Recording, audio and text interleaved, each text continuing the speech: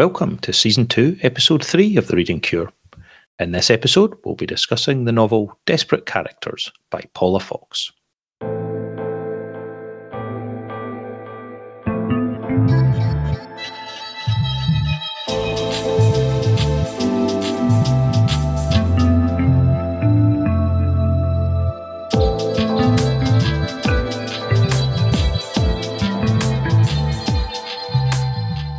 Welcome to The Reading Cure, where great books and great ideas are what we like to prescribe. My name is Dr. Stephen Davis, and my co-host is Dr. Alexander Fox.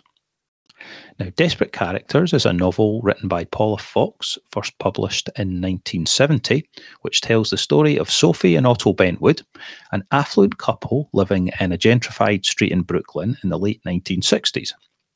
In the first chapter, Sophie is bitten by a stray cat she's been feeding in their garden, much to Otto's consternation, and this elicits the fear that she may have contracted rabies. The disturbing incident comes to symbolise the couple's sense of vulnerability to a seemingly hostile neighbourhood and indeed society more generally, and it's succeeded by a series of events over the course of a long weekend that serve to further increase their feelings of anxiety and isolation. Otto, who is a lawyer, is undergoing a seemingly irreparable dispute with his long-term friend and business partner, Charlie. Sophie confesses to Charlie at one point that she has had an affair a number of years previously, and like Charlie, finds Otto's detached and rigid nature to be somewhat infuriating. Sophie's ongoing ambivalence about seeking medical attention for her cat bite persists for much of the weekend, which culminates in a disastrous trip with Otto to their vacation home in Flinders. Upon arriving, they discover that the house has been trashed, presumably by local youths, and this serves to shatter Otto's faith in the possibility of achieving lasting order and security in their life. The couple's relationship becomes increasingly strained as they struggle to empathise with each other, and their habitual patterns seem to be increasingly unravelling. Desperate Characters is an astute and masterfully written novel that explores the complexities of marriage, the human condition, and the search for meaning in a world that can often seem baffling and even hostile. So turning now to the author of this novel, Paula Fox was an American author whose literary career spanned over 5 decades.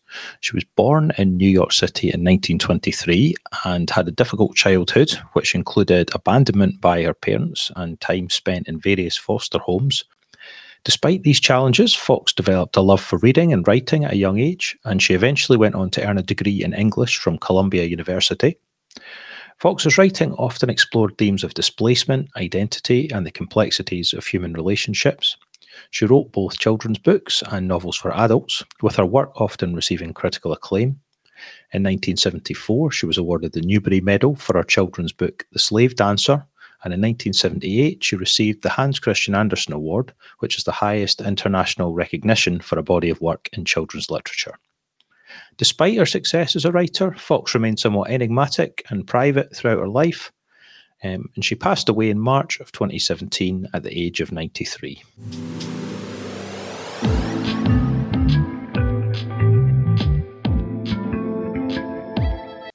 Okay, so the first question we've got, Alec, is really about the title of the novel, Desperate Characters.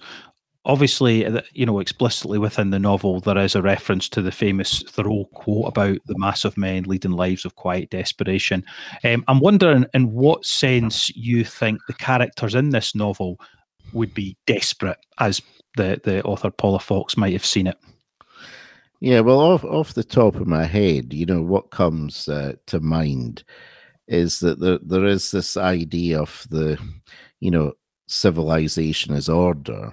And then there's this idea of decay and chaos in the novel, as a kind of grand theme.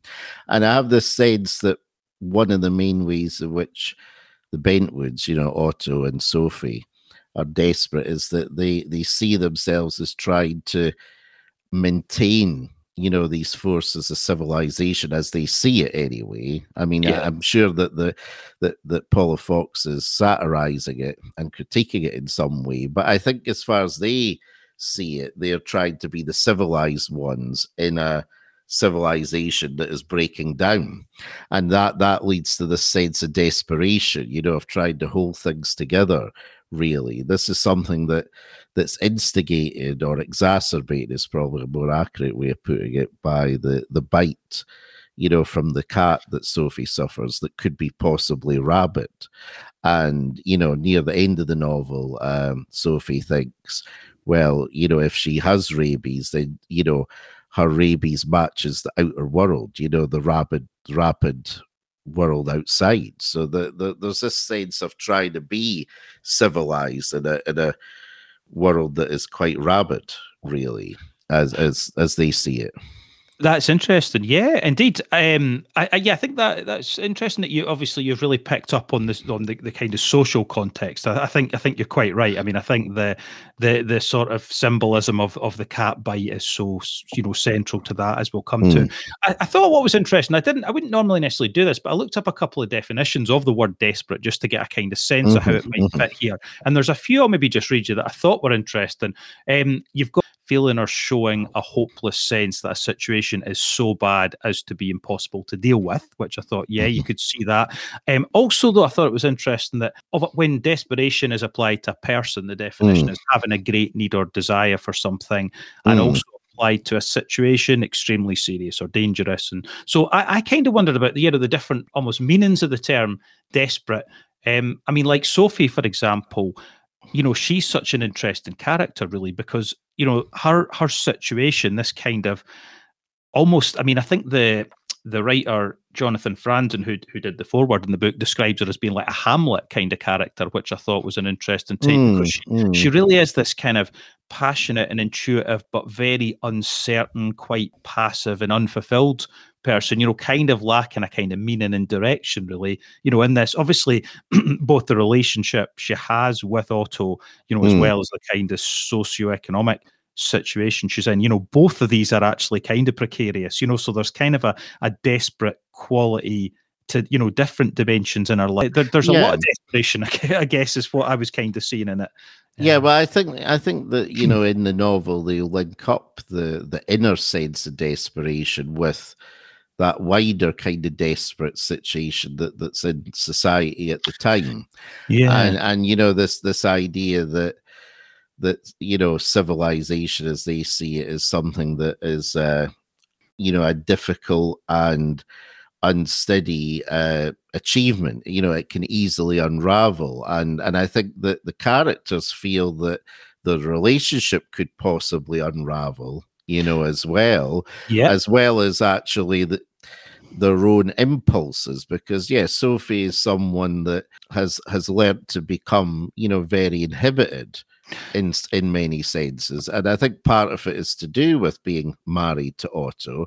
But of course, when you hear about her upbringing and her relationship with her mother, where she was kind of taught various lessons quite sternly, that she's someone that thinks that if she spontaneously shows her emotions or spontaneously acts on impulses, that's wrong in some way. I think one of the most telling details about her is at that moment when she's bit by the stray cat, that she doesn't let out a yet.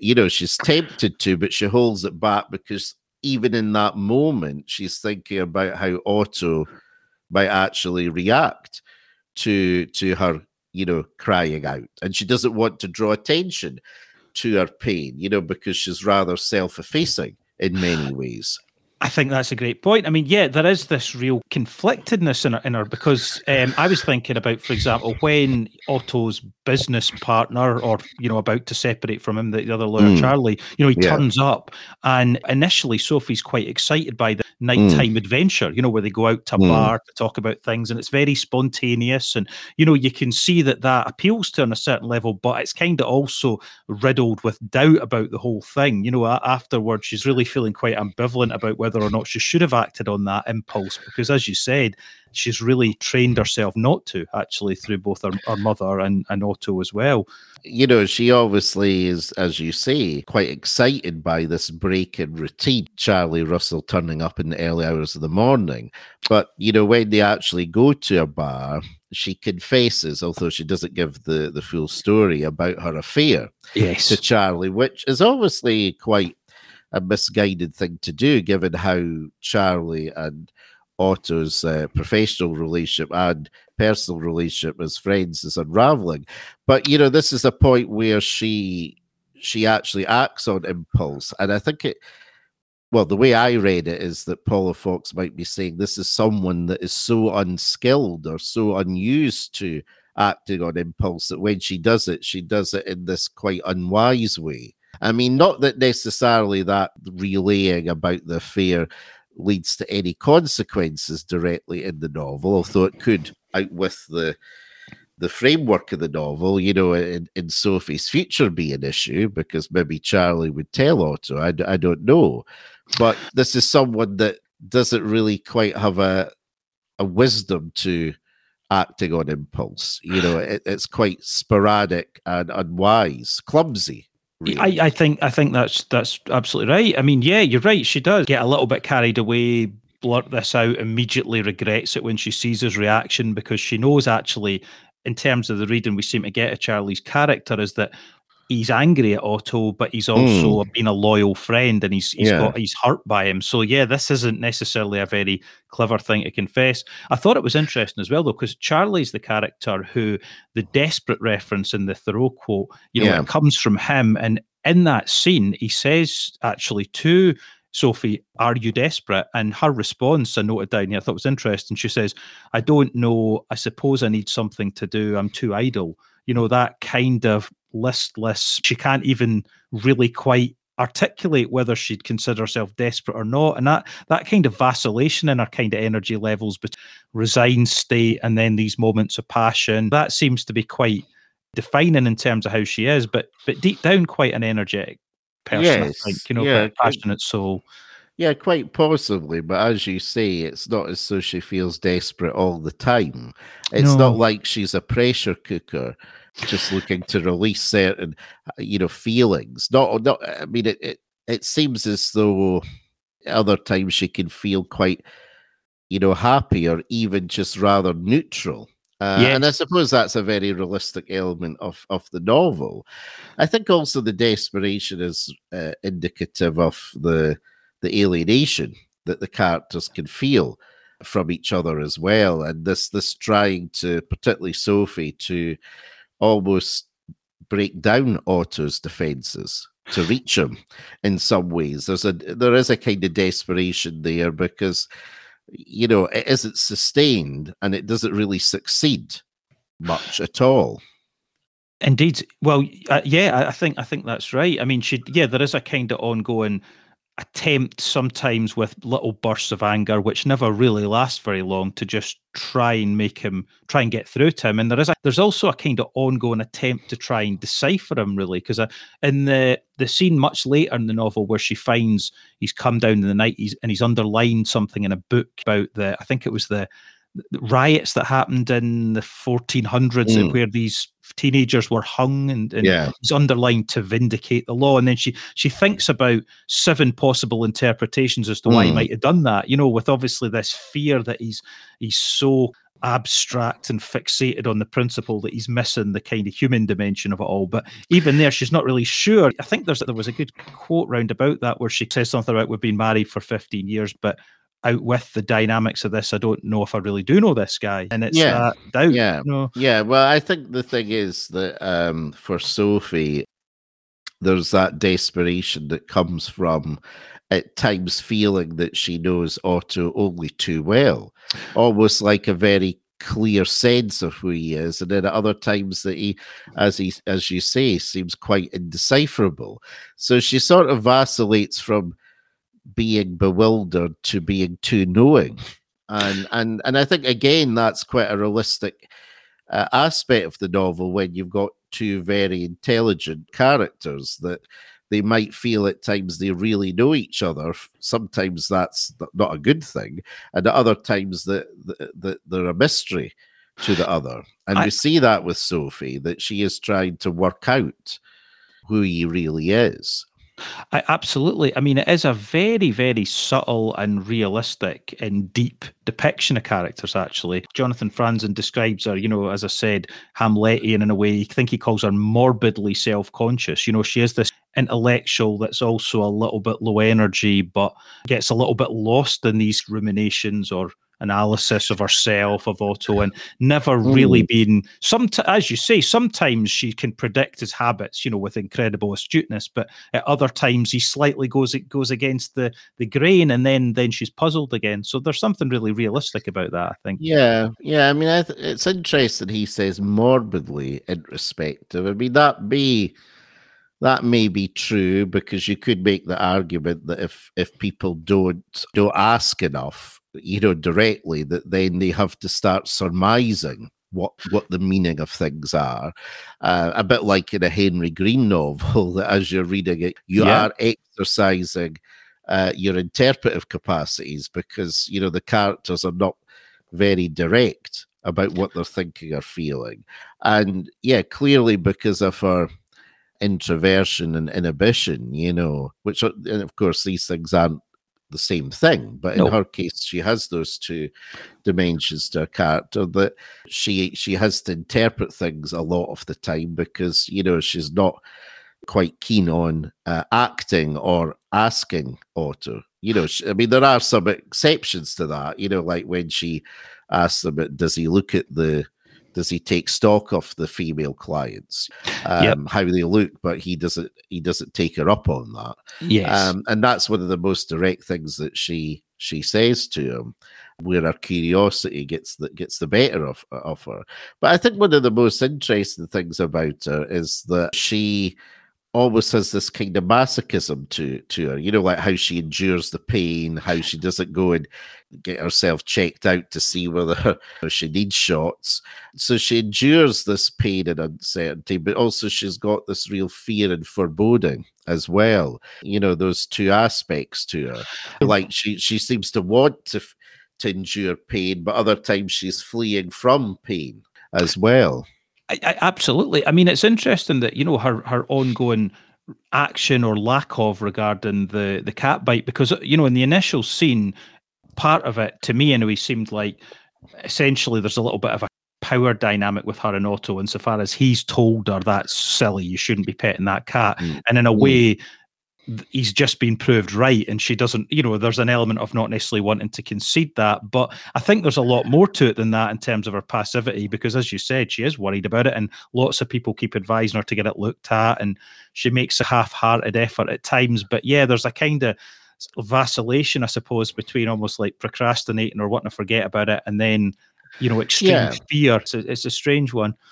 Well, and I think, if we're seeing it from a Freudian perspective, that Freud, had argued that one of the prices of being civilized is that, we can moralize our pain. I mean, he didn't put it quite in that way, but we can take, pain as a form of self-punishment if you've got a sense of guilt. So it's almost like you get a sense that she feels that she should endure this in some ways, as well as be very frightened about the consequences of not getting it treated. So there's this real ambivalence about pain and her own well-being, really. I think that's true. It's interesting as well. It almost seemed a bit like it was a kind of moment of trauma for her, really, because obviously she is so scathing of Otto's detached, supposed reasonable, rational way of and kind of unempathetic way of dealing with people in situations. And she's quite, one thing she seems assertive about to a degree is the rightness of her more empathetic, caring approach. That's obviously what drives her kind of round the bend about him. But when she reaches out in a kind, gentle way to this cat, and then just out the blue, it bites her. It's like that in some ways violated her security in the world, because that just almost shouldn't happen. I can't. There was a good quote about it. There's so many good quotes in this novel. I can't really quite find that one at the moment. But you know what I mean. There was something really. It seemed traumatic and momentous about that the impact of that act on her. Yeah, I mean, it did seem like she didn't expect it at all, that because she was actually feeding the cat, helping the cat, that it would not actually respond by biting her so savagely. So there is this kind of thing of almost like assuming that the stray cat was following a social code, like the code of civilization. You help your neighbor out. Your neighbor doesn't shoot you, say, or something like that. Yeah. You assume that other people are going to treat you well if you treat them well. And yet she sort of assumed that with the cat. It's like she anthropomorphized the cat as a human being, that, it was like feeding some homeless guy and then the homeless guy kicking her, that it was like, this shouldn't be happening. That's not the way to behave. I think so. And I think because she finds something really unpalatable about Otto's outlook, and we can obviously come to him because we haven't really quite maybe got to, what's desperation for him. But, she finds that so unpalatable. And I feel like she has a guttural sense that he needs to be more in touch with his feelings. He should be more empathetic to Charlie and things like that. But yet he was right here. I mean, he's so unempathetic about the cat. Later on, he's happy to kick it, to get rid of it, and he just dismisses it. He says it's like a snake, or there's just such a chilly indifference to this animal that prior to it biting Sophie, you might feel a little bit sorry for the kind of plight of it. But he's proved right in that instance, and that is quite a sore one for her as well, in terms of like maybe undermining her faith in her own judgment as well. Yeah, well, I mean, he has a more, shall we say, cynical view of other people than what she does, and you can see at times she's sort of trying to rebel against that or critique that. As to whether the novel fully vindicates his point of view is another thing, really. I think that, probably the character Charlie Russell is put in the novel to highlight Otto's weaknesses. But again, in this novel, you don't get a sense that any character absolutely nails the other and that one is right and the other one's wrong. I think each of them has something insightful to say about each other. Definitely. Yeah, again, it's the really deep and nuanced realism of it there, because I mean with Otto, just in terms of him, I mean there was a quote I quite liked, which was from Sophie, where she sees him sleeping, and the quote is, even in his sleep he looked reasonable, although the immoderately twisted bedclothes suggested that reason and sleep had to be obtained at a cost. And I thought, that really captures him, that he's so determined to impose this ordering on, his house and how the street should be and how people should be, that he's hyper attached to that rigid ordering, but it's very precarious, of course. And he almost is more troubled when their holiday home in, is it Flinders, is vandalized. He's absolutely devastated and brought really to a state of real crisis by that, because he's so attached, I suppose, to this rationality. Well, he is, and that notion of the law and how much it can be upheld is something that haunts him, because it's really the question of how much order can you bring to society. Really, how much can you sustain and uphold it? That is a key question. It's not only about the law, it's also about how he and other human beings can possibly uphold law and order when they've got these contrary tendencies. As it says in the novel, that this reason was achieved, was something that was achieved at a cost. Yes. And maybe you could say that about civilization in general. She might be making a wider point, the narrator. Even if Otto is a particularly severe, maybe almost semi-pathological case of that. When you hear about his father, that his father always expected people to tell stories and stick to the point. He didn't want digression. Yes. You can see how, if you're brought up by someone like that you would become very rational and ordered and focused, and downplaying the emotional side of life, which is obviously going to be richer but messier as well. That's a great point. I mean, again, another brilliantly subtle detail inserted about the parent psychology to help understand these characters. Yeah, because as you say, it's like it's made Otto so orderly that he can't really quite do human relationships very well at all. You know, like his reason for splitting with Charlie is he sees him as melodramatic. You know, we get that. You see that with Charlie when we kind of meet him, is adamant 1 minute about one thing and then another, and it just is so much against the grain of Otto that even though it was like a long-term best friend, he's now decided he doesn't like him, and relationships are just too difficult for him, really.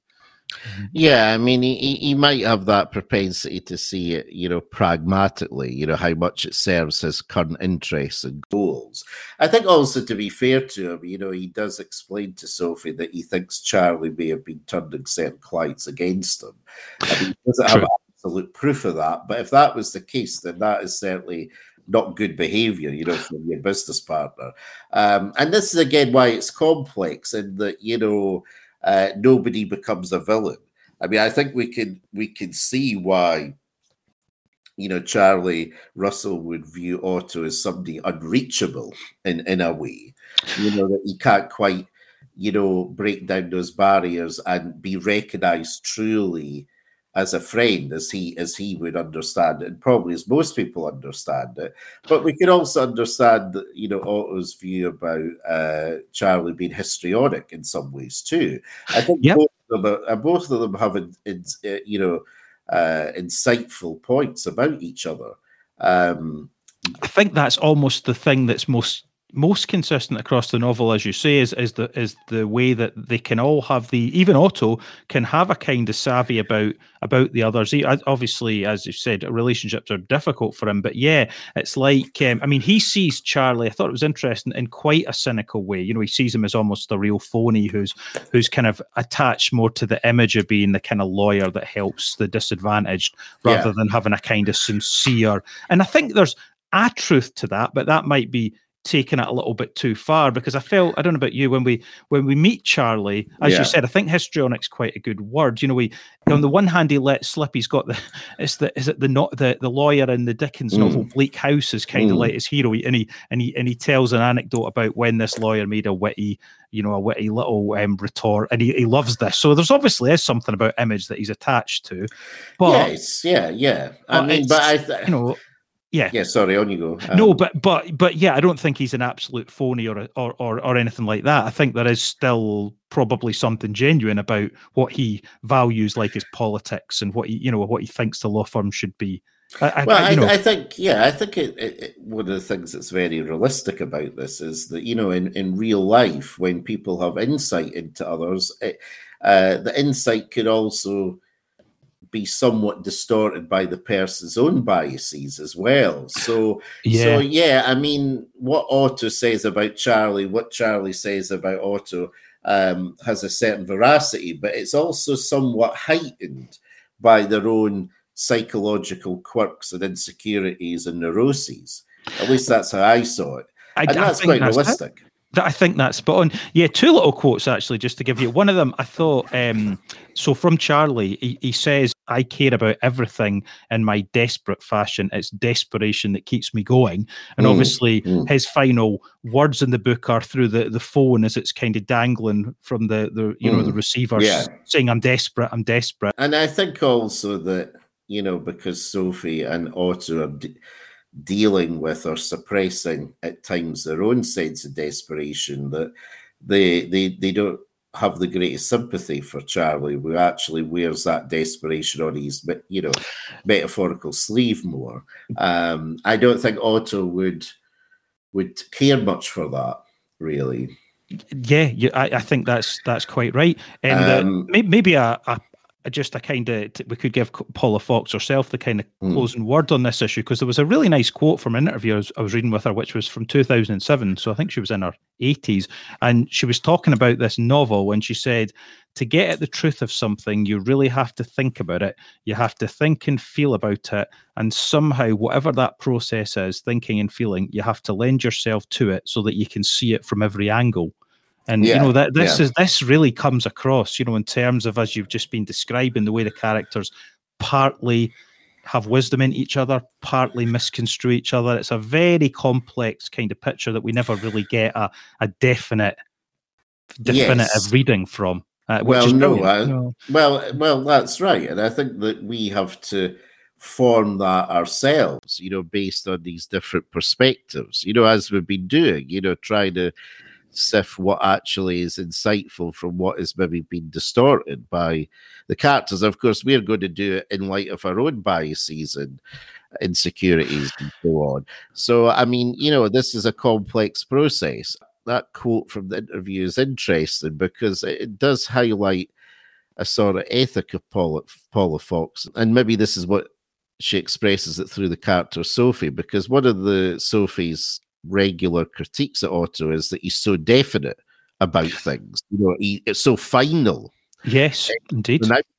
And I think, Sophie has a degree of contempt for that. Maybe this is something that Paula Fox as well was critiquing, about people that are so definite, so final in their pronouncements, that haven't undergone that process of looking at things from many different angles. And I think one of the things that struck me about this novel is that the insights that the characters have into each other are like shards of glass. They're acute and they're also quite bleak. Really, yeah. It's not. You don't get a sense at all, or I didn't anyway, throughout the whole novel that people are really seeing into each other and also seeing good.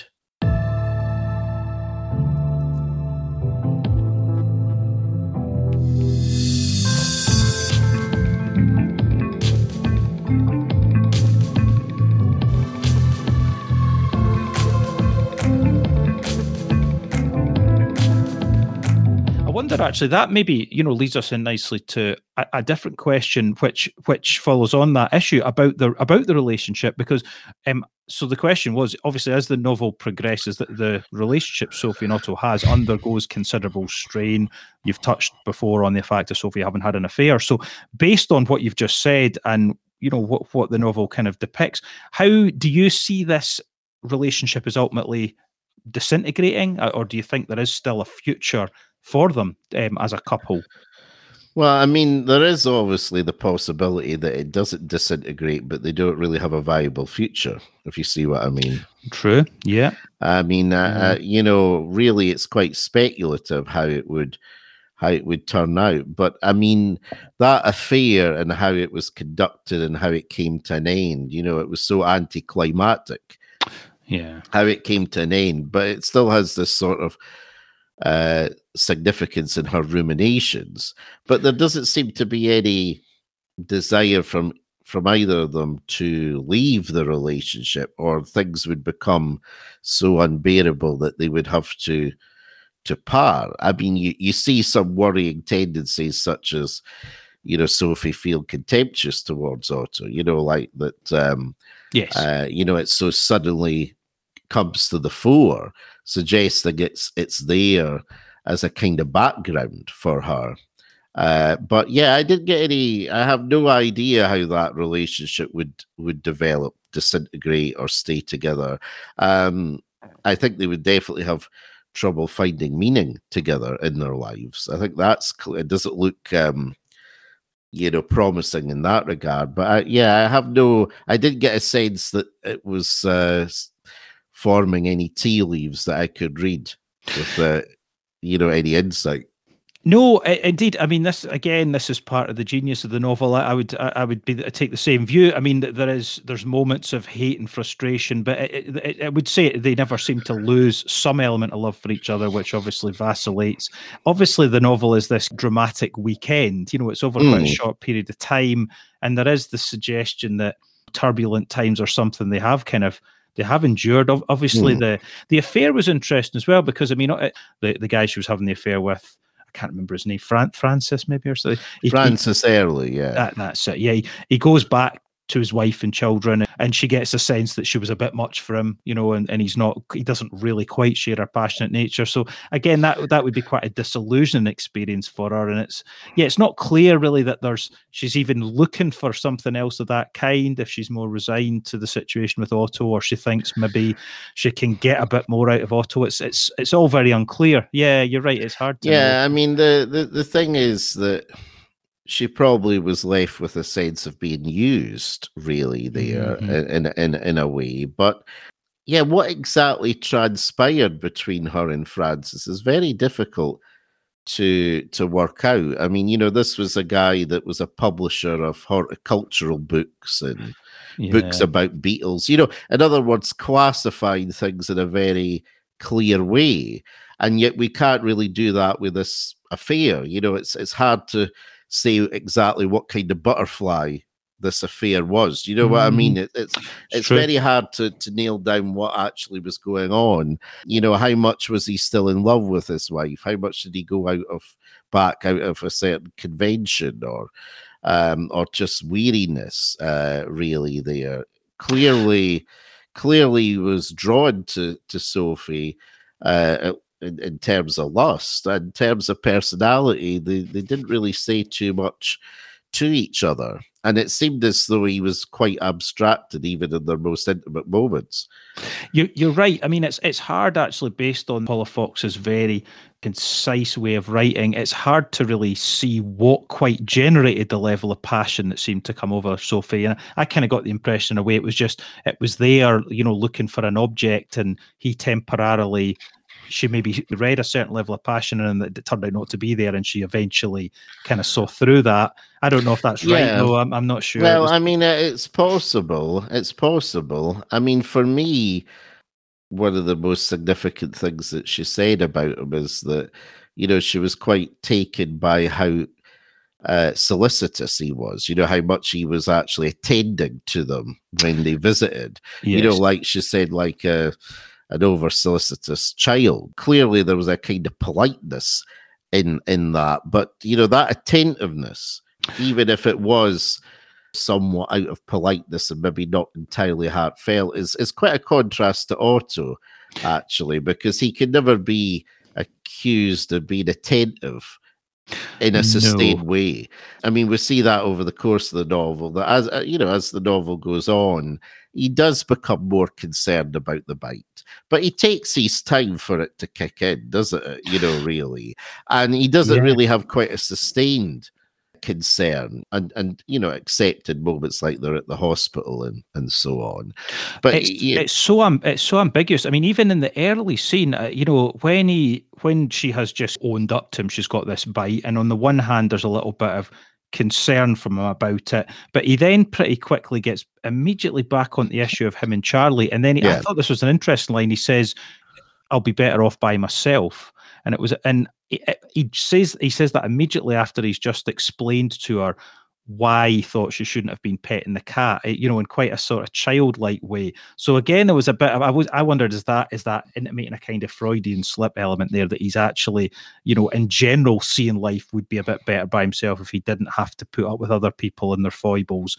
And is she kind of sort of dimly aware of that dimension to him, just a solo element that maybe has, as you said, this other man who is paying her a little bit more direct attentions maybe has, felt like there was a real appeal there, because she just doesn't get much of that from Otto. I don't know. I mean, I think there is something in what you say, that she probably has this fear that if she doesn't want to burden him with any troubles that she has, she doesn't want to claim too much attention from him consciously, but then unconsciously there will be that unrecognized need for love, for affection that isn't getting met, really. And that this Francis Early, who was somewhat stereotyped in his attentiveness and affection, is still something that elicits that in her, really, because maybe she's, as you say, she's looking for anything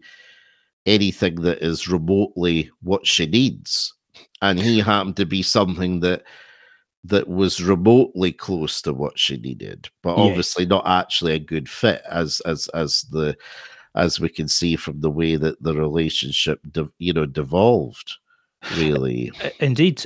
I mean, it's so difficult because, I mean, this is the thing. On the one hand, you sometimes have Otto in a kind of slightly condescending parent role, but there's, the moment where the house has been trashed and he's, he kind of comes out with this sort of almost existential cry, like how am I to live? When he's, obviously this has just been violated, their holiday home, and there's no, it doesn't seem like the local policeman's really going to be able to do much about it, and so on. So, and Sophie's reaction was interesting at that point, because he was in quite a kind of childlike, vulnerable state, and she kind of laments the fact that I think, does he see her face? And her face is a little bit scathing at that moment, because she thinks this is all a bit silly. It's some vandalism. What's the big deal?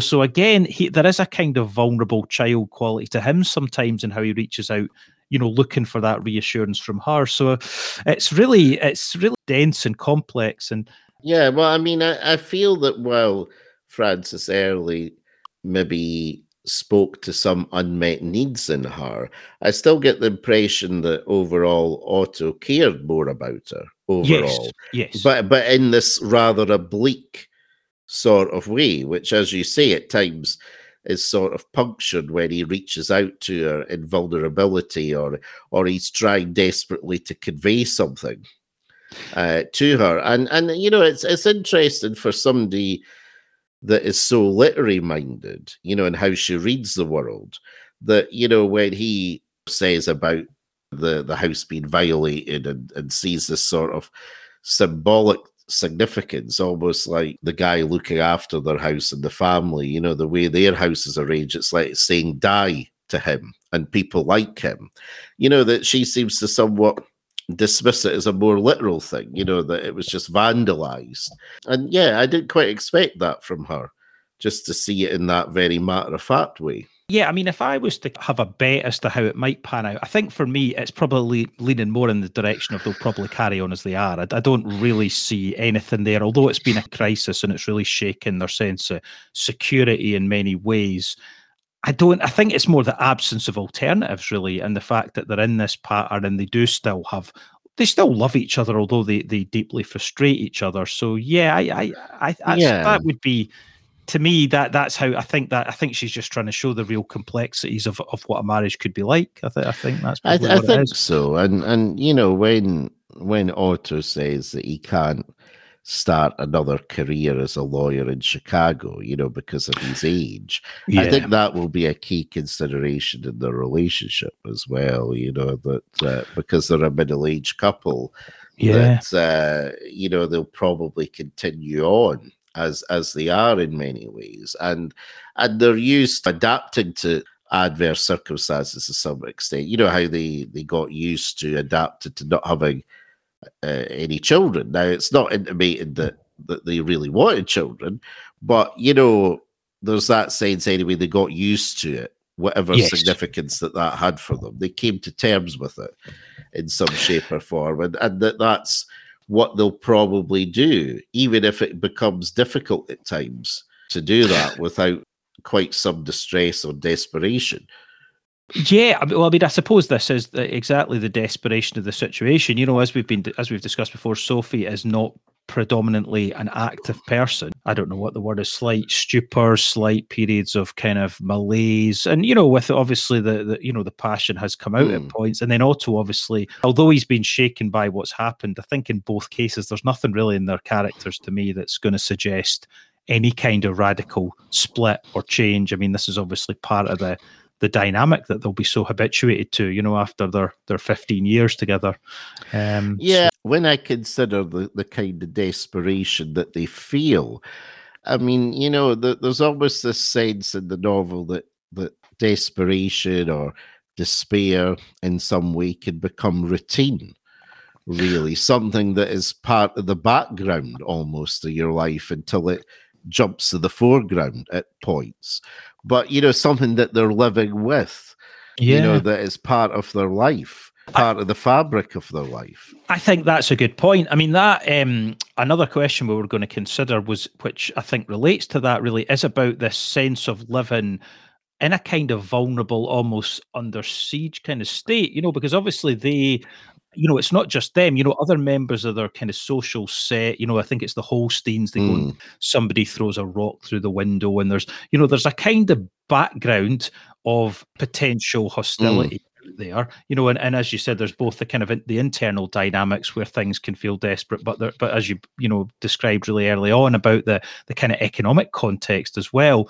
And it's suggested when their Flinders home is trashed, this has actually been happening to other affluent city dwellers, holiday homes. So there is a kind of broader sense really of this kind of vulnerability. And yeah, maybe you're right. Maybe that is just because, I mean, the other relationships we see in the novel as well aren't straightforward. Our friend Claire and her first husband, who seems to be coming back to her for a kind of greater comradeship or all these things. It's all very complicated. So yeah, I think you're right.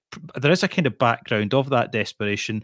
In terms of the specific question I wanted to ask about that, this sort of sense of these middle class couples being under siege, did you see that as just the socioeconomic conditions of the time, New York, or do you think that is kind of about particular kind of individual neurosis, paranoid kind of mindsets, or what or the more psychological side? Do you think it's more of a kind of economic siege, or what's your kind of take? I mean, I'd be tempted to say both to some extent, in that, clearly where the Bentwoods are living, there's also slums just, directly across the street. So that, combination of affluence and also poverty, and the way, of course, poverty is portrayed in the novel, how much that's Paula Fox's perspective and how much it's the Bentwoods is something we could talk about later. But I'm also tempted to say it might have more to this sense of being under siege, might have more to do with the characters, and that we see with Charlie Russell that he is someone that is moving with the times, in that he's aware of the current social issues to engage with, and he wants to engage with that. Quite why, in terms of motivations, is quite, is complex. Otto reads it in quite a cynical way, and I don't think he's without a point, but I don't think that quite captures it. But that's another issue. But Otto is someone that doesn't want to work with the times. He is someone that he kind of sees civilization as, he probably sees himself as being very civilized, and he is what a civilized person should be, and it's quite a static conception. And so, when there is changes, he feels threatened by any changes, I think, and that's a sense of being under siege that is to do with his own insecurities. I think also a very telling thing was that when a police officer came, a few years before and said to Otto, at his doorstep, that people like the Bentwoods were basically making the area more civilized, a better place to live. That, the very telling line is that, Otto felt a murderous gratification at that. Now, the thing is, the murderous gratification, I think that reveals that he wants to eradicate in some way these people, these signs of decay as he sees it, the sort of rabid elements of society. He thinks that anything that can't be quite neatly put into ordered compartments is rabid and needs to be murdered, destroyed. And so if that's your view, I don't want to sound like Jordan Peterson here about order and chaos, but I'm sure he could go to town on this novel. But if you've got that conception of order, an order that isn't dynamic, that isn't keeping in touch with change, then you're going to feel very much under siege by changes, if you see what I mean. Absolutely. Yeah, I mean, it is a bit of a sort of diabolical contrast in a way, which obviously is very effective, dramatically, because Otto is, the way kind of early on, I think it uses the phrase antique serenity of his house, and in terms of how he sees it and the joy it brings him. And yeah, there is a view that anybody who's not trying to preserve the kind of classical look, is basically failing as a person and is somebody he would look down on. And so obviously, the people round about in these slum areas, he has no sympathy for them, as you said. He sees them really as like a scourge, and he would, I mean, it's almost implying he would like to just completely rid society of poorer people. So I mean, there is, I should say, I mean, that's a pretty extreme outlook for somebody to have who clearly is surrounded by people who are going to, resent him partly for his wealth and clearly continue to offend his supposed sense of decency and so on. So, yeah, I mean, it's a bit It's a recipe for disaster, that one, really. Well, it is, and there's that sort of neurotic rationality that he has. One that doesn't engage too much with feelings because his own emotions. I'm not saying that he doesn't reflect at all upon them. That would be too severe a criticism. But it's almost like the emotional side of life is like the debris on the street. The mess. Yeah. And that he would rather get rid of that, and things could then be rather straightforward. I'm not going to say he's like Spock from Star Trek quite. It's not as obvious as that. But I think, to be fair, the idea of emotions being messy, I mean, it's a phrase that people often use, isn't it? And also they make us vulnerable, and we don't really know what will emerge when we engage with them. So if you're somebody that wants to stick to a very ordered way of looking at the world, engaging with your own emotional responses isn't quite the greatest way of doing that. Sure. Yeah. But I think also that we could. I mean, I know this might sound like an unusual link, but I think it applies that, if Alan Watts was able to meet up with Otto, I think he'd be saying to Otto that you actually need to embrace the insecurity of life, the fact that it isn't fully ordered, that it's dynamic and changing, and that way you would feel more secure and less under siege. Whereas if you're more wanting to stay in the past, if you're more about, or you're too much about conservation and order, you're going to feel under siege by how things are changing. And that isn't necessarily always decay and destruction. That's what change means for Otto. And obviously, as he looks out and he sees these slum areas, that verifies in his mind the idea that change is disorder and decay. I think that's absolutely spot on. The Alan Watts link, I think that is there because I think in Otto it's like, I mean, obviously the Alan Watts paradox is that the more you try to seek security, the more insecure you feel, and you need to embrace that insecurity. And I mean, in Otto, it's kind of comic, really. There was the detail that one summer at Flinders, 3 gay men from New York came out and rented a barn and made lots of noise playing loud music. So Otto's response was he bought the barn, just so they couldn't do, that kind of level of need to control and not have offending, that is a really pretty extreme kind of neurotic perspective, in terms of, as you say, the order and the control, so it's obviously going to create somebody who's going to feel on some level deeply at threat of insecurity, and I mean that's a good point about the gay men and playing Judy Garland and the farmhouse, and how I think what was really telling is how much he saw it as a personal assault on him. And this is the thing that, I mean, he could look out at that slum area and feel pity and want to get involved in political causes that could help those people. But of course, that would be like Charlie Russell, apparently. Yes. But he actually sees, and I mean, this isn't, uncommon with human beings, just to see something else as almost like a symbol of, or a confirmation of your view, which actually can end up dehumanizing the people, because he just thinks that the people across the road are indicative of decay and disorder. Yes. And so he doesn't really see it as an anthropologist, as Jules Henry say would, that would try and empathically understand, well, how is it to live there, and what are their needs, and how is the world from their side of the street? Of course, he has no interest in that at all. Instead he sees them, he dehumanizes them through symbolism.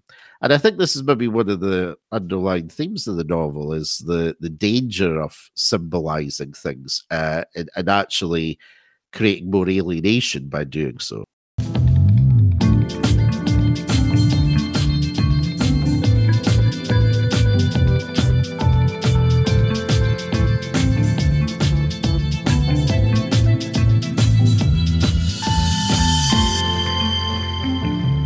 I wouldn't say that the novel was terribly empathetic, just more generally in the way it depicts people, from these kind of poorer areas. And I No, mean, no. there was that was a question I wondered about. Is there something a little bit kind of misanthropic about the perspective that Paula Fox has here?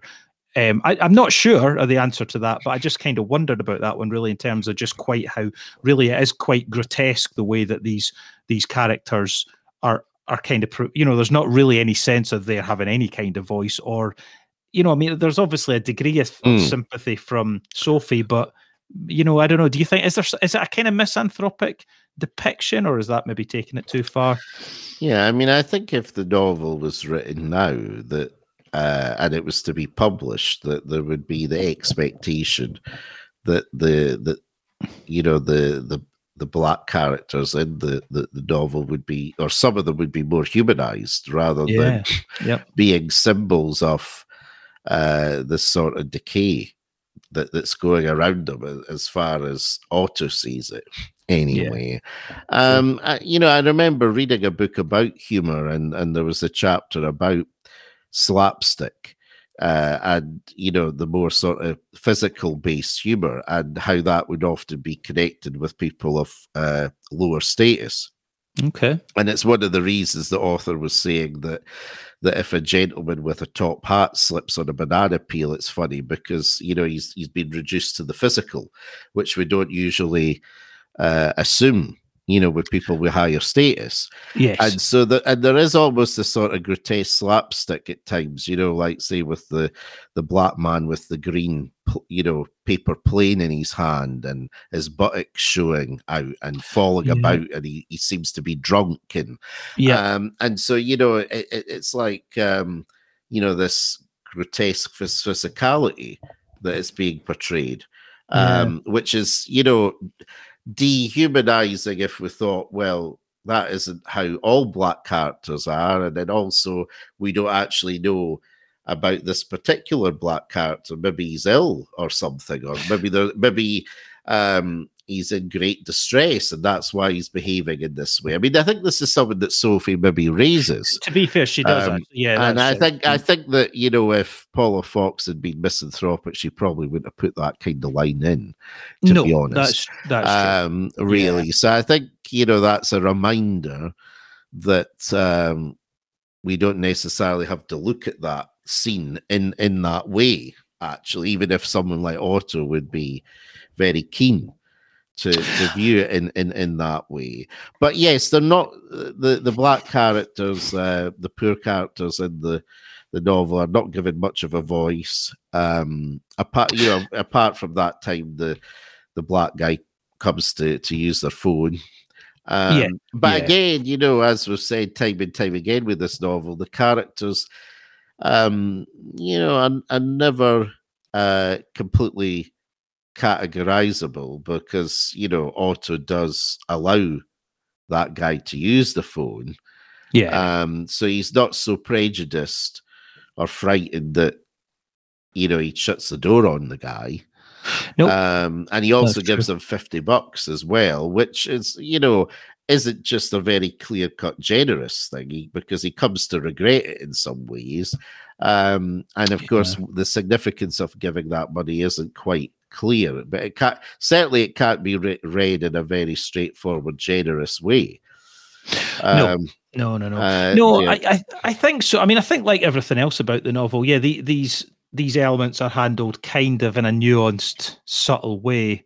I certainly don't think any kind of straightforward conclusion could be made about Paula Fox in that regard. No, I didn't get the feeling that she herself was, expressing prejudice there.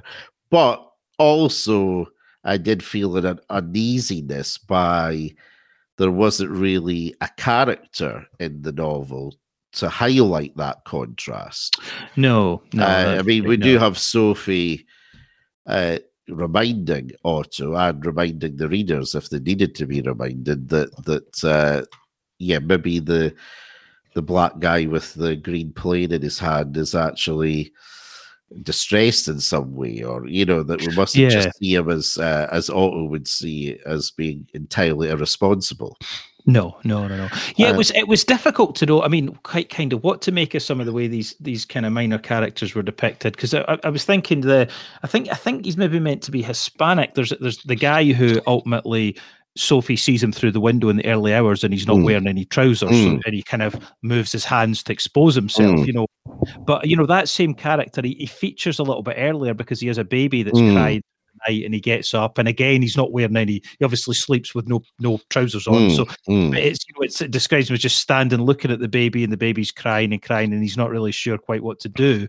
But then later, after he's just exposed himself, Sophie looks back around again. He's then kind of cuddling the baby. So it's difficult to know quite what to make of that, really. And as you say, that these characters don't really get a chance to articulate themselves, so it's all just a kind of slightly bizarre, slightly grotesque background to the main to the action. Yeah, I mean, definitely they are portrayed as the other in the novel, and I mean that would make sense in as far as the Bentwoods would see them as other, but they were probably other to some extent to Paula Fox, perhaps. I mean, I don't want to be too categorical about that because I don't really know for sure, but you get the feeling that there is that element there, that there's not a direct acquaintanceship. No, I would there, and that they are kind of observed from a distance. Yeah, I mean, it would seem, and I mean, I don't know enough about Paula Fox's background either. I mean, I think it, it was a fairly literary kind of family. So yeah, I mean, it's likely she was writing from the perspective, I guess, that was more familiar to her, which would be the more kind of middle class, predominantly white, kind of families that she was kind of familiar with socially. I would assume. I mean, I don't know for sure on that one. That would be difficult to say, but that there's a slight vibe of that would seem to be coming across in the novel. I think that's probably right. Well, I mean, the author L.J. Davis will probably cover one of his, but A Meaningful Life at some point. But I think he, in the 70s, lived in that area where Paula Fox lived, or certainly they were acquaintances, and she did wrote a review about his book A Meaningful Life. But I can remember reading that he had adopted a black child in that era. Okay. And that had been quite an isolating thing to do in that era because of the racism of that time. So, I mean, this is not what a white family would have done in that era. Of course, I think Different Strokes highlights that as well, does it? And L.J. Davis doing that was obviously a very noble thing to do, but not a common thing to do. And certainly the Bentwoods would never be doing that. No. So I'm not. I think I did get the sense that she was being misanthropic. I didn't get the sense that she was being overtly racist or anything like that. But maybe just that certain groups would be observed from a distance, really, and in quite a detached way. I think part of the problem that we're having here is that Paula Fox and we'll have to come to our own evaluation about what this means, what we think of this. Sure. But Paula Fox is a very detached writer in general. There is you would never have guessed unless you read it that this was also a children's author. Not just because of the sophistication, of the writing. Not to say that children's authors can't be very, very intelligent, but I'm just meaning a very different sort of genre of writing, and just that, there isn't a warmth there. It's not it's a very watchful, acutely intelligent perspective, and I say acutely because, as I say, it's like shards of glass, and so brilliantly written. But there is this. I felt anyway there was a certain chilliness in some ways, mean, it's not as though what she was writing about was an upbeat scenario, No. but it did seem there was a certain, it was very literary and quite clinical at the same time, which is fascinating juxtaposition.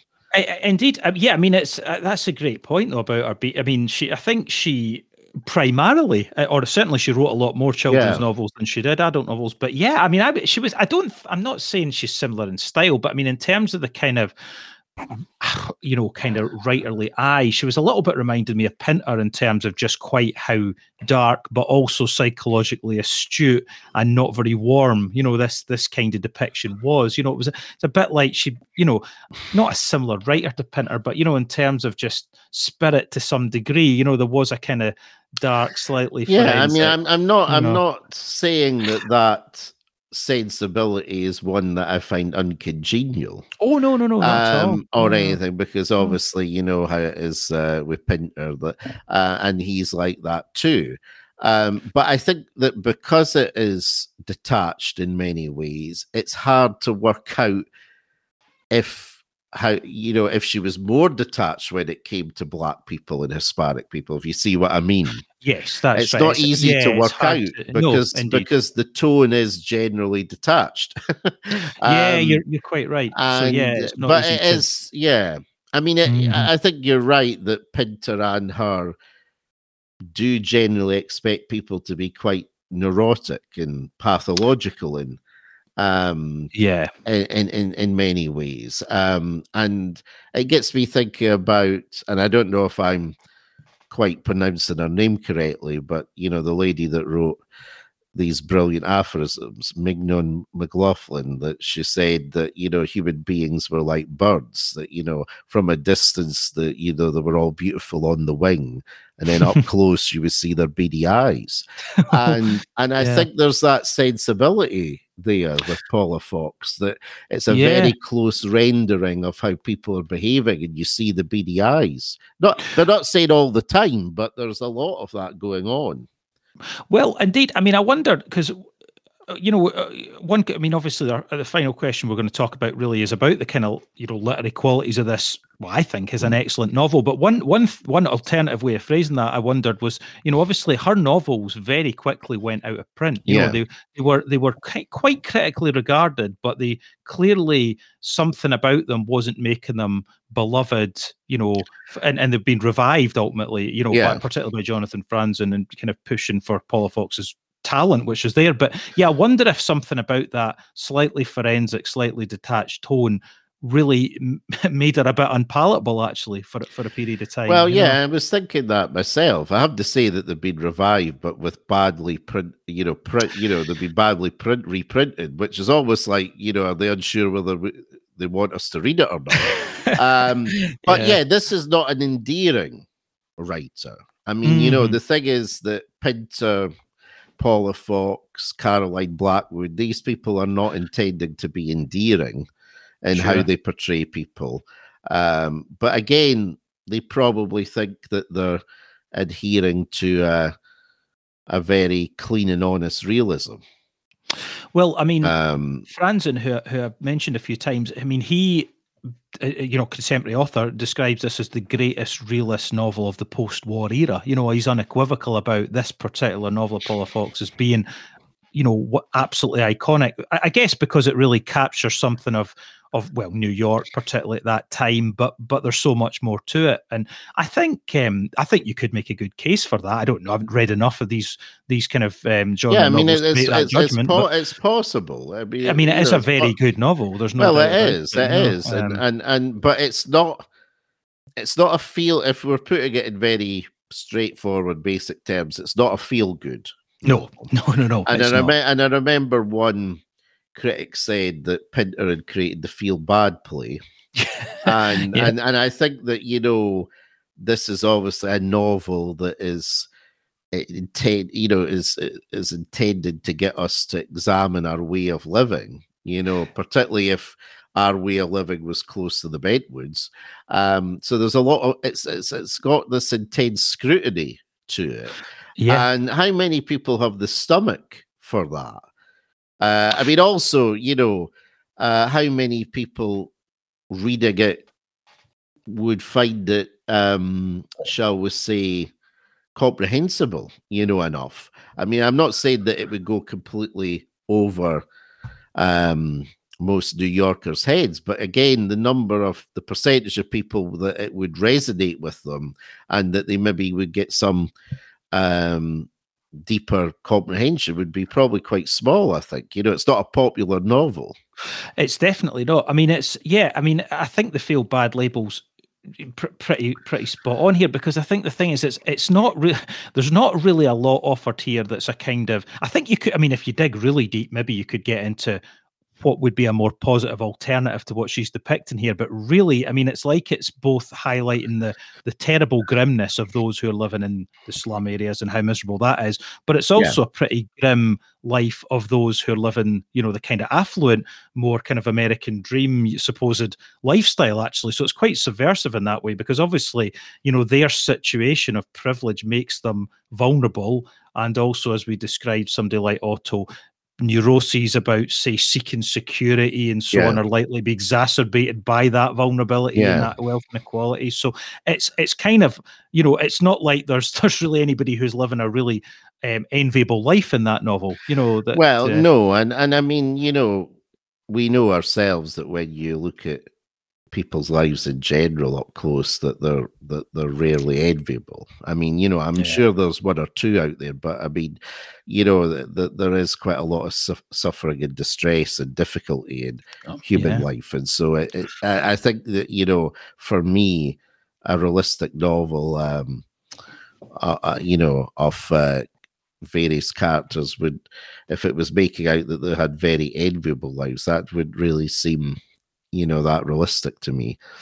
No, I mean, indeed. I mean, and again, it's like, it's just slightly reminded me as well about the sort of film noir genre again, kind of cultish movies that have varied in their popular appeal, in some cases really have been revived and so on. And again, it's the same story, really, isn't it? It's well, I mean, it's both specifically a critique of kind of the American dream notion, but also just showing people in dilemmas, people who are struggling and suffering, and it's realism, but it's quite difficult to swallow, particularly maybe if it's not always what people look for when they go to buy a novel, obviously. Well, no, I mean I mean, in psychology they talk about this idea of depressive realism.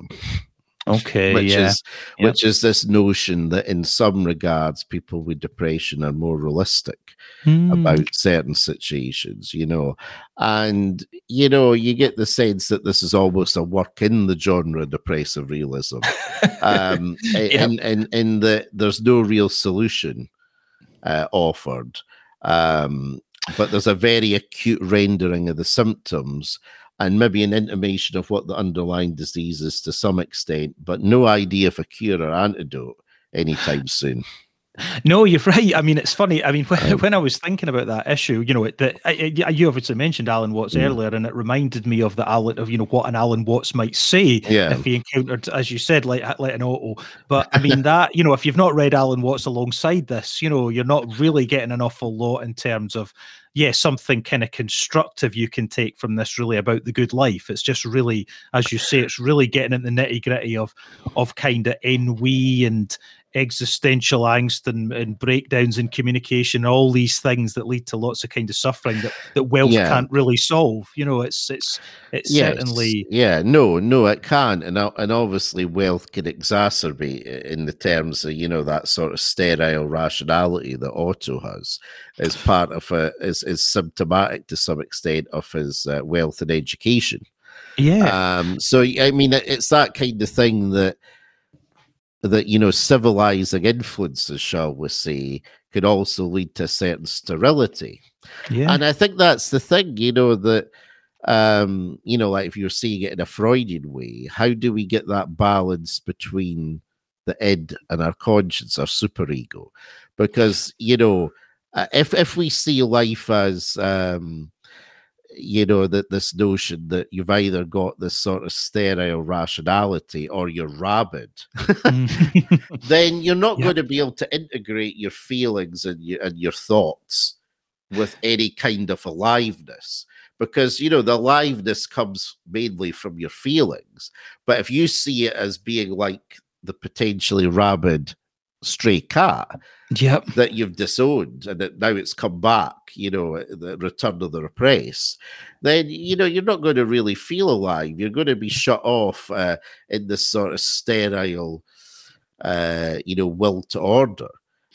So I Yeah. think it's like we've got to be very careful about how we define certain things. That we mustn't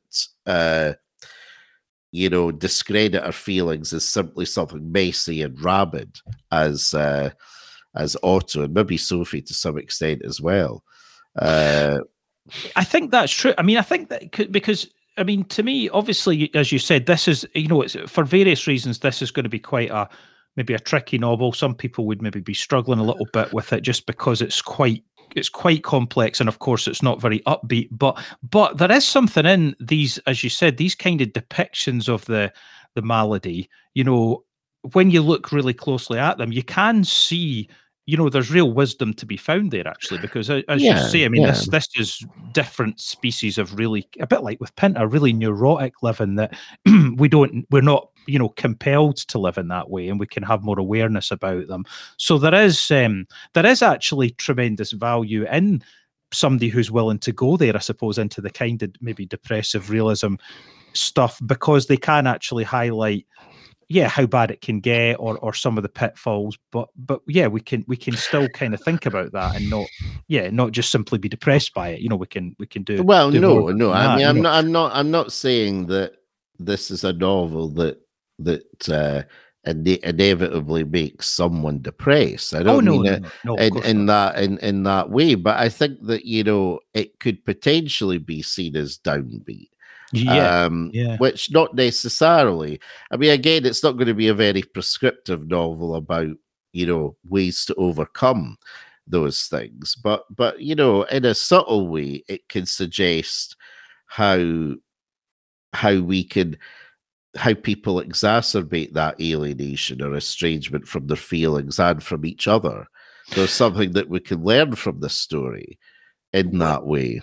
Well, I mean, because there was the interesting line, wasn't there, right towards the end, where Sophie, I think she's something about, she's about to put some kind of really expensive face cream on, and she's reflecting about what's happened with the cat, and she says she has a moment of extreme relief, and it's something about, she says, "God, if I'm rabid, I'm equal to what's out there," or something like that. Yes, that's right. And I thought, that's an interesting little kind of subtle hint at what's the way out of this dilemma, because there is something in the sort of maybe moment of self-awareness there, or just almost kind of overcoming the me and the other dimension to maybe the way she might think ordinarily in that moment.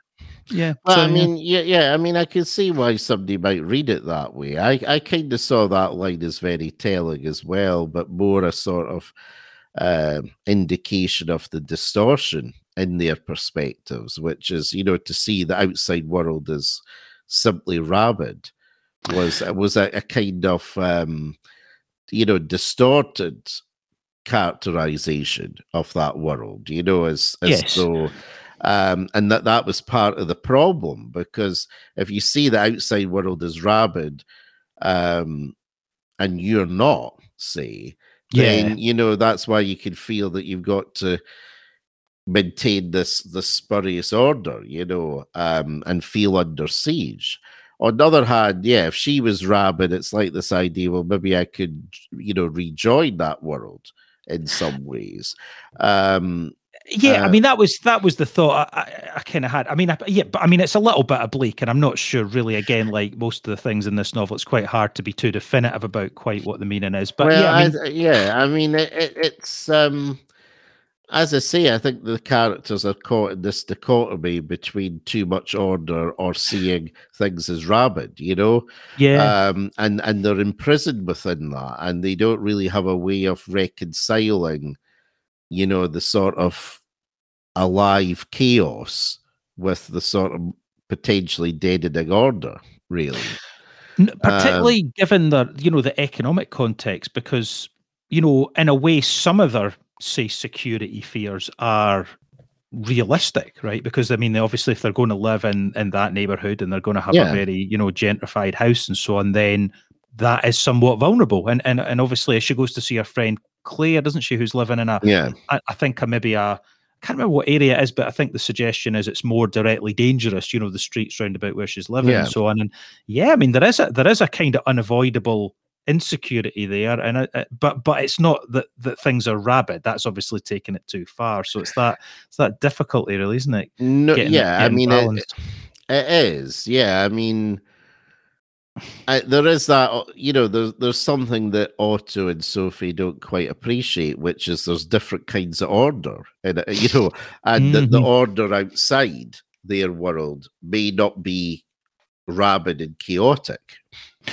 Yeah. But they seem to think it is, just because it's it's a world that they're not acquainted with, and it seems very different to their world, so they think it's chaotic, that it's rabid, when it may not be, really. I think that's it. I mean, obviously, Sophie, she's distraught by the vandalism of their Flinders Yeah. home, but not to the same degree, because it's like she's a little bit closer to that understanding, I suppose, of maybe the mentality of maybe some teenagers who Yeah. whatever it might be. And yeah, obviously with her kind of, our thinking maybe I am rabid, there's a kind of strange potential momentary consolation in that thought. But yeah, certainly Otto's very, very far away from being able to bridge that gap, even in a not terribly realistic way, and I mean it's very much othered, from where Yeah. he's Yeah. I mean, he is. it's like kind of trying to integrate that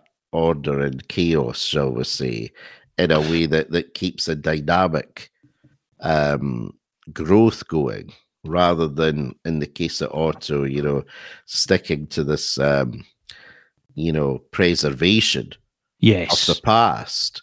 Yeah. But and anything that is different is seen as rabid, is seen as chaotic, is seen as destruction, a sort of devolution. Yeah, that's right. Indeed, yeah. It's the neurosis of absolutes, really, isn't it? I suppose that's Yeah, that. I think so. There, I mean, and that maybe, what is for Sophie this insight. If she's rabid, then it should be like the world outside. Maybe that moment of illumination for her is also a revelation of the distortion of the perspective to us, if you see what I mean.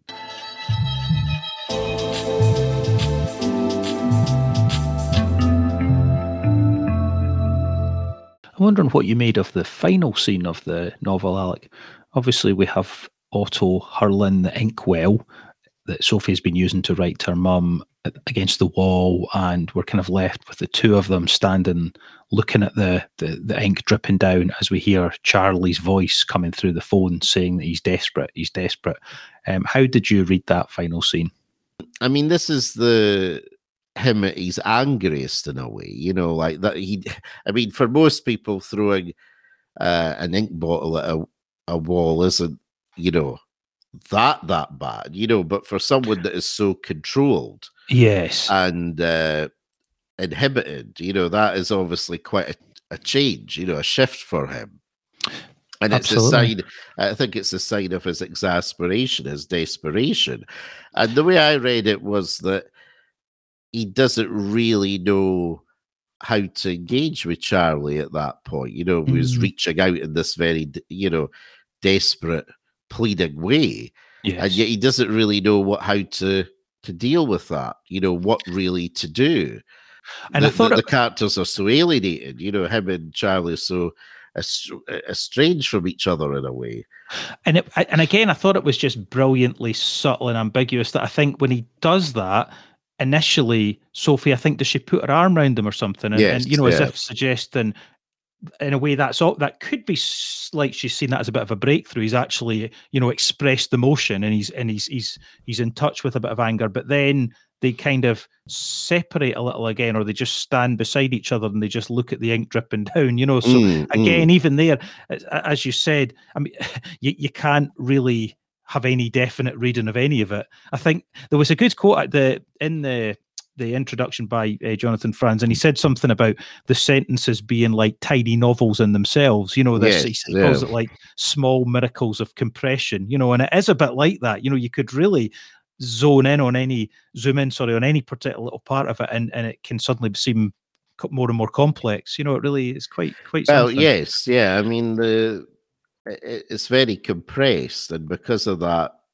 you get this sense of heightened significance, but even within so many lines Yeah. there. But yes, clearly, Otto had came to some kind of crisis point for him. I mean, his crisis, the way it would be expressed, would be rather understated.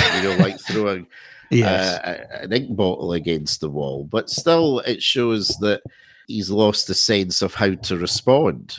A kind of coming to the end of his tether, but not in a very, very dramatic way. Again, this is connected to the sort of realism Yeah. of But the novel. but again, quite a good moment in a sense for the curtain to drop, really, But given what the novel is, in terms of that, again, being kind of ambiguous, being a kind of moment of drama, but as you said, I mean, not that dramatic as far as it could go. So unclear No, what that'll, again, it's so unresolved at that point, really. well, What it is. Yeah, I mean, Sophie going over to support him, put her arm around him, is a sign of a connection. But as you say, it's then quickly withdrawn with them both Yes. looking. And yeah, I mean, there's them looking at the ink flowing down the wall and that sort of bewilderment. It's sort of like how they feel about their predicament overall. That they're witnessing it as much as experiencing it, and are somewhat bewildered by it. That's a very good point. That's exactly it. Yeah, that kind of pause to just stare at it and not quite know what to do. I mean, you're quite right. That really is what they're doing throughout the novel in a way. They're I not think sure how so to in act. many ways. And then you've got the little voice of Charlie Russell coming through the Yeah. telephone. I mean, because, you could imagine two people that could have dealt with that estrangement in a way that heals the relationship to some extent. But Yes. Otto and Charlie being so different, it makes you wonder actually how they became business partners to begin with. Yeah. um, Yeah, that's right. but Otto just has no. Again, it's maybe the sense of being besieged by things, in that he's being besieged by Charlie, by this incessant phone calls. Well, And I mean, it was interesting because I mean, the way that I think Sophie at one point, I can't remember who she's describing it to, but it's the idea that in the early days, he saw Charlie mm, as opposite but admirable. He had almost like an envy mm, and he felt a bit insecure. But it's like as time's gone on and he's felt more, self-assured in a mm, way, but certainly more attached to his own orderly way of doing things. It was mm, like it. I think she describes it as a shift, to seeing Charlie as ultimately more histrionic rather than just enjoyably emotional. There's a subtle shift in that he sees this difference as unpalatable suddenly, and that mm, would seem to fit with the narrowing of his perspective. I would have thought, and a kind of a more and more attachment to the neurotic actually, and mm. in him. So yeah, I don't know. That's Well, yeah, I mean, the thing is, from what we can glean, Charlie Russell is someone that there's a bit of a performativity about him. What we would say now, virtue signaling Mm, to some extent, but yeah, yeah, there is also a sense of things are changing and that it's right to keep up with that. yeah. But for Otto, he sees that he just sees the histrionic and performative virtue signaling element of it. He doesn't seem to. He can't grant any credence to the positive aspects of what Charlie Russell is doing, because that's about change, wanting change or at least accepting change. Yeah. Charlie Russell at least accepts that change. Otto is certainly working against it or refusing to see it And in some ways. it's a good point as well, though, you make there that that to some extent, Otto has actually maybe seen through things in Charlie that he maybe initially maybe naively saw as being entirely good, and he's seen some insincerity, and he's now kind of gone to the other extreme in a way. It's a bit like, again, this problem of this kind of absolute way that he categorizes the world, people in it, and so on. So Charlie's now flipped in a way. Yeah, but I think, you know, if we look at the final scene, you've got someone that is struggling to adhere to how he sees Charlie, because probably he recognizes this guy's trying to reach out to him. True. But he also has this very definite and categorical stance on him. And I think he doesn't really know how to reconcile those two things, and he throws the ink bottle against the wall. You know, because he just has got this frustration. He doesn't really know what to do. He doesn't want to talk to him because he thinks, you know, to use a Holden Caulfield term, he thinks he's a phony. But another New Yorker, and but also there probably is part of him that recognizes this as real vulnerability too. And he doesn't really know how to respond to it, so he acts in the way that he does. Yeah, I think so. I think that is. It's funny actually. Obviously, we haven't. The fact that we'd covered Catcher in the Rye, not too long ago. Obviously, that's another kind of iconic. And there's New York anyway to a good extent in that novel. What if you were to actually just as a final issue to consider? What would be? Which of the two novels do you prefer? Say Catcher in the Rye versus Desperate Characters. Obviously, there's similarities and differences there. What's your yeah, well, I mean, for me, I think I would go with Desperate Characters being. I mean, of course, the narrative voice is of this, highly intelligent, perceptive, viewer. Audience member almost watching their lives and chronicling it. And of course, Salinger is writing in the voice of a 14-year-old, I think, at the time. So obviously Holden isn't going to write with the same acuity of perception as so when I say that I had the sense that Desperate Characters was better written in some ways, again, it might be a bit unfair because obviously it just wouldn't be realistic at all for a 40-year-old to have that kind of voice. Of course, But I would say overall that I felt more congenial to Catcher in the Rye. Okay. As a book. Because I mean, it's interesting because you mentioned Pinter earlier on, and both of them. Both Paula Fox and Pinter are very, they've got this very jaundiced eye. A very acute jaundiced eye. For me, when it comes to Pinter, that I don't really have much a problem with that. I didn't feel it chilly. Whereas I did find this novel quite chilly. In a way, and I'm more drawn to the the perceptions of Catcher in the Rye, that there did seem to be a disillusionment in that novel, but also a sense of some good, a palpable good, which I think just resonated more with me than Desperate Characters, actually. Yeah, I think that's an interesting way to see it. I definitely shared that experience. I mean, it was I find it a really fascinating novel, Desperate Characters, and even rereading sections of it, it is so dense and rich and intriguing. So I find it a very, very intriguing novel to read, and I think having got to the end and then gone back and rereading some of the earlier sections, the consistency and the characters and just the kind of little subtle portents was, it really is a wonderfully. Oh, there's no question about that in that sense. But I do agree. Still, in terms of just a kind of subjective enjoyment factor or just a kind of warmth, definitely something like Catcher in the Rye just has a more immediate appeal. There would just be something a little bit And both have good realism and so on. I mean, it's not really a question of that, but but yeah, there is something about it it's fascinating, but yeah, it is a little bit cold. There is something a little bit cold about it. I would certainly say so. Yeah, and I mean, no doubt that can be defended by the point that the nature of what she's examining is these characters and extremists, and also the kind of people that they are, these middle class rather inhibited people, that it's not going to be an upbeat book in many ways. So I get that, and I think in many ways it is a realistic novel. I wasn't entirely convinced by the realism of the dialogue at times.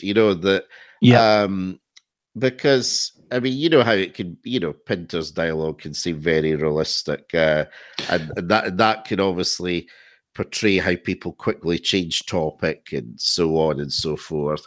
But I did feel at times that the way that characters spoke, that they changed topic, and it was almost like it was more to highlight a theme than what people might do in real life. In other words, they didn't really talk on one subject for any length of time. And I know that people do change subject and can make quite jarring changes of topic, particularly when the closer you are to someone.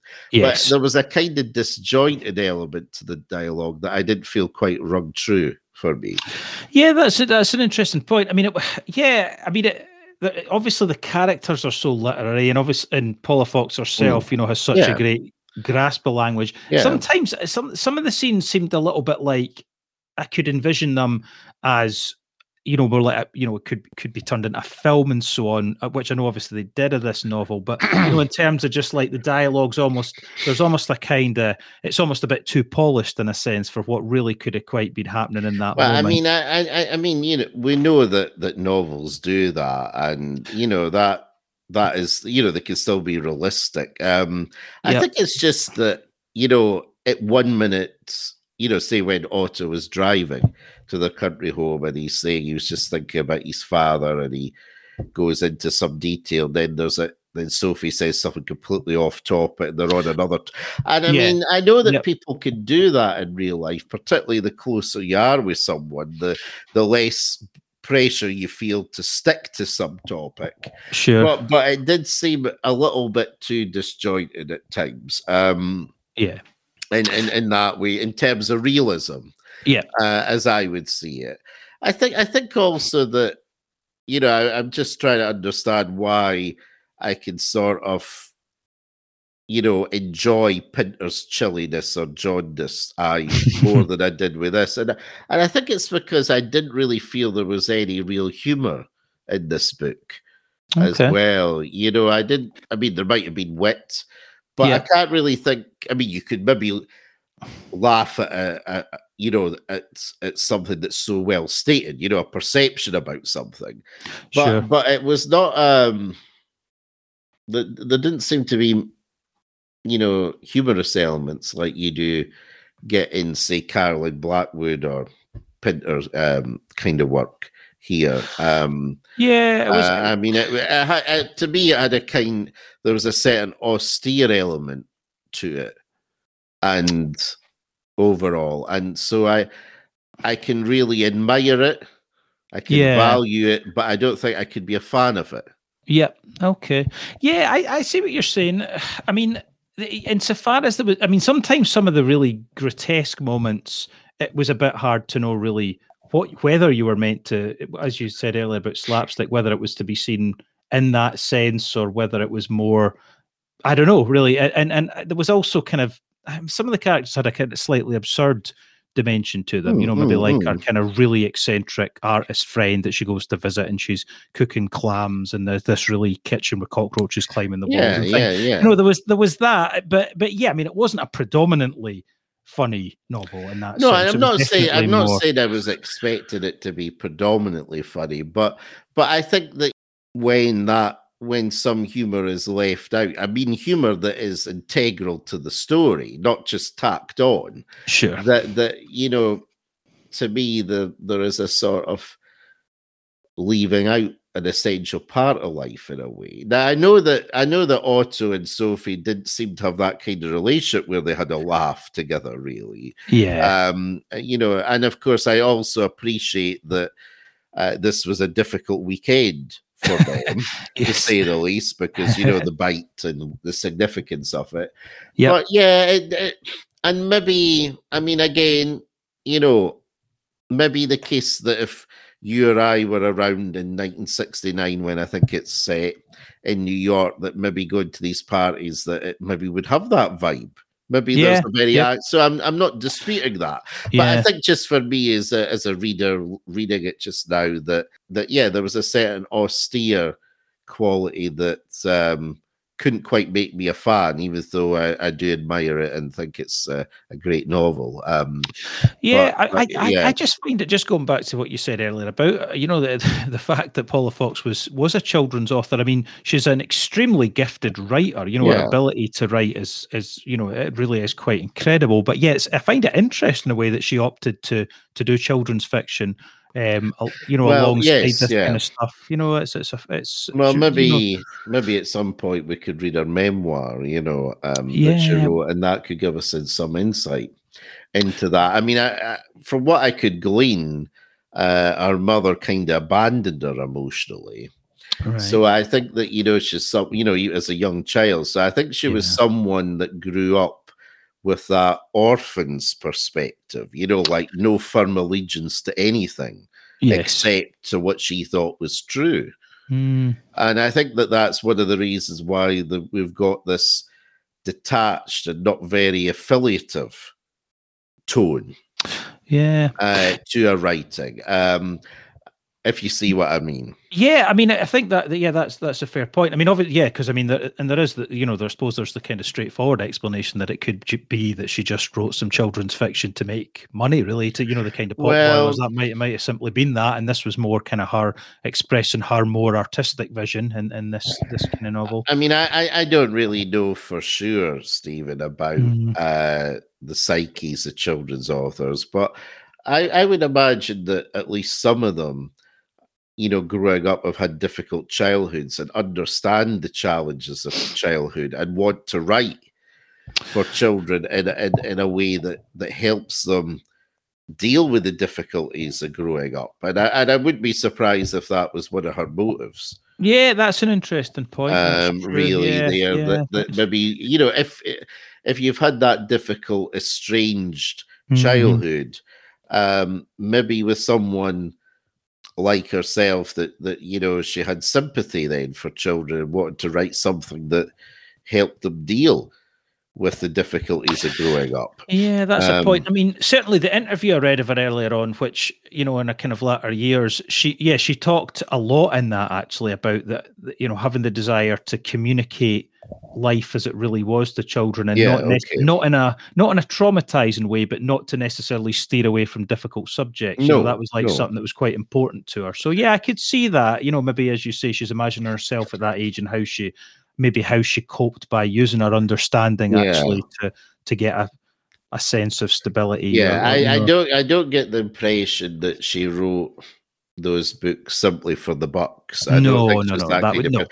I think also that one of her books won the equivalent of the Pulitzer, for children's authors. So she Okay, won yeah. very prestigious prizes for her children's books, actually. Yeah, yeah. It sounds like if you were maybe her agent, you might be wanting to steer her more to I was about to say to adult fiction, but actually writing for adults, which is not quite the same thing. No, um, no. Yeah. so I mean, and I get that but then we have to appreciate that children's authors can be very creative too. Oh, yeah, definitely. But No, there was obviously something about her that didn't want to speak only to adults in her writing. sure. And I wonder, clearly she couldn't have had quite the same austere perspective, I imagine, when she wrote her children's books as she did in Desperate Characters. No, I Um, would have thought not. No, I mean, she seems like, you know, I mean, obviously there aren't that many interviews with her that I could really find, but it was interesting. You know, she had a kind of down to earth way of speaking, and she also had a kind of quite amusingly matter of fact attitude to the film version of this Desperate Characters, which I think had Shirley MacLaine in it. That she basically said she didn't think was very good and it didn't really work, but she said she made some comment like, "But it helped me pay for this house" or something like that. So she had a slightly pragmatic, you know, she was fine about it, but she just didn't really rate it. Kind of.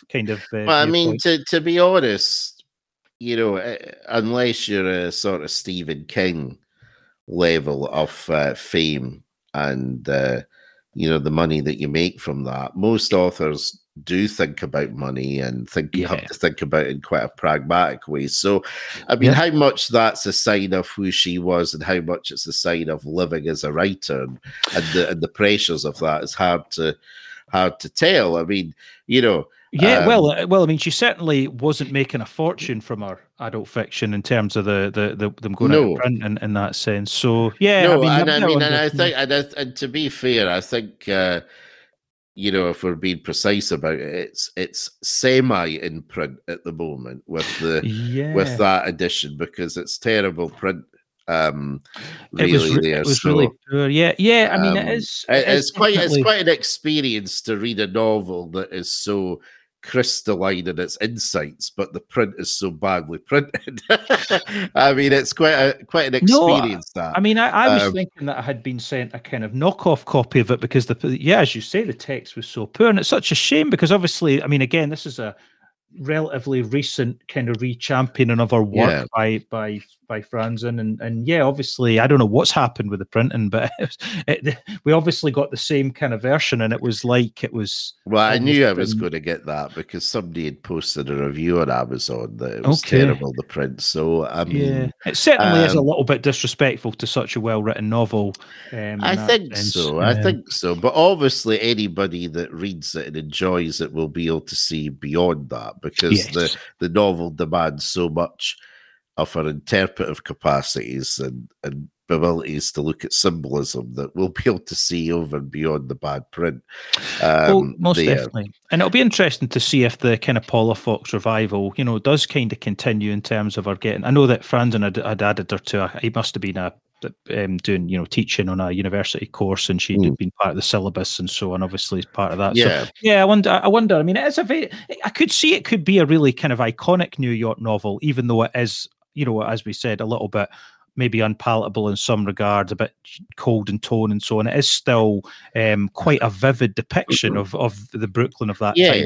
I wonder what's. I mean, it's. I think so. I'm not sure how long it will remain in print. I certainly hope it does, and it deserves to be. But I think it is. You know, written in this hyper intelligent, austere way, that could be a potential barrier for it. And you know, in terms of people reading it and recommending it, perhaps. I wonder. I'm not sure. The very famous critic Lionel Trilling, you know, there was a quote from him where he described it at the time, obviously when it came out, as a reserved and beautifully realized novel. So he was a fan of it, but again, you know, even he was seen it, you know, writing at that time in very literary interest, you know, as being on the reserved side. So that may be a difficulty for it. I wonder. I mean, I think that, you know. Reading it and following that journey, there's much to think about, you know, as we've discussed. But I think it can be quite a difficult presence or atmosphere to exist in the, you know, is quite detached, hyper reflective, and somewhat clinical in the way that it looks at the characters. It is in some way sort of almost like a case study.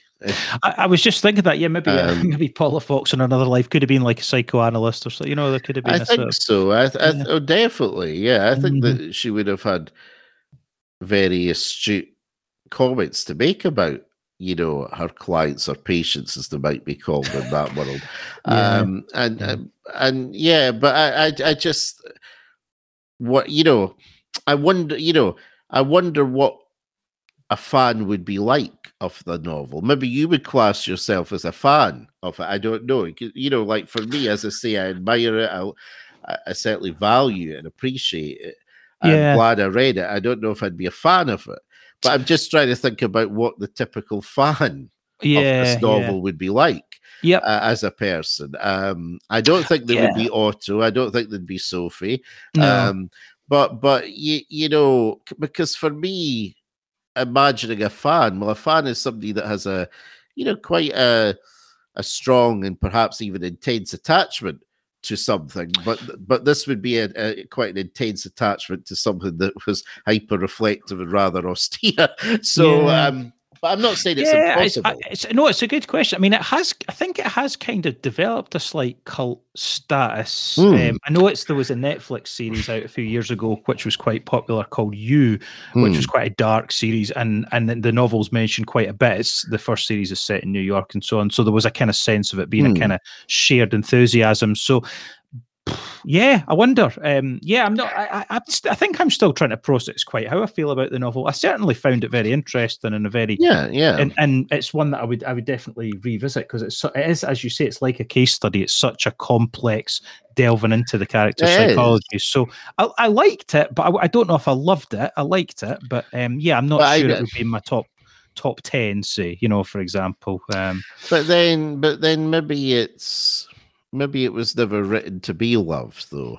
Quite well. I don't know if that's what she was really looking to achieve there. I don't think she probably was. No. And it raises that thing about, if you look at things in that very detailed and acute way, how lovable does things emerge from that? That's yes. So indeed. I mean, there is these bigger questions. Really there. That's right. So yes, interesting. Well, that's certainly we've covered quite a lot of ground there, and obviously that you can never be conclusive in Paula Fox's world as far as it goes. But I think that is. Well, we're not going to finish the podcast by throwing an ink bottle against the wall or anything reckless like that. I don't think we've reached that point of rage. I think that was Otto's level of recklessness. I think it'll be a more low key. I would think that in Scotland that would really count as reckless. It's not like they ever had a rabbi or anything like that. So I don't think so, and I don't think many people have ink bottles sitting around either. Actually, so no, not in general, not in the 21st century. Again, so all joking aside, I think the ink bottle and the quill is a sort of testament to his sort of fetishism of the past, but that's another matter. Good point. Yeah, indeed, that's true. That's true. But you're getting to the point like, well, don't open up another. No, we're closing it down. Don't start. Otherwise, you're going to get like Charlie Russell still talking about the intricacies into 4 a.m. And you're going to be rather increasingly like Otto.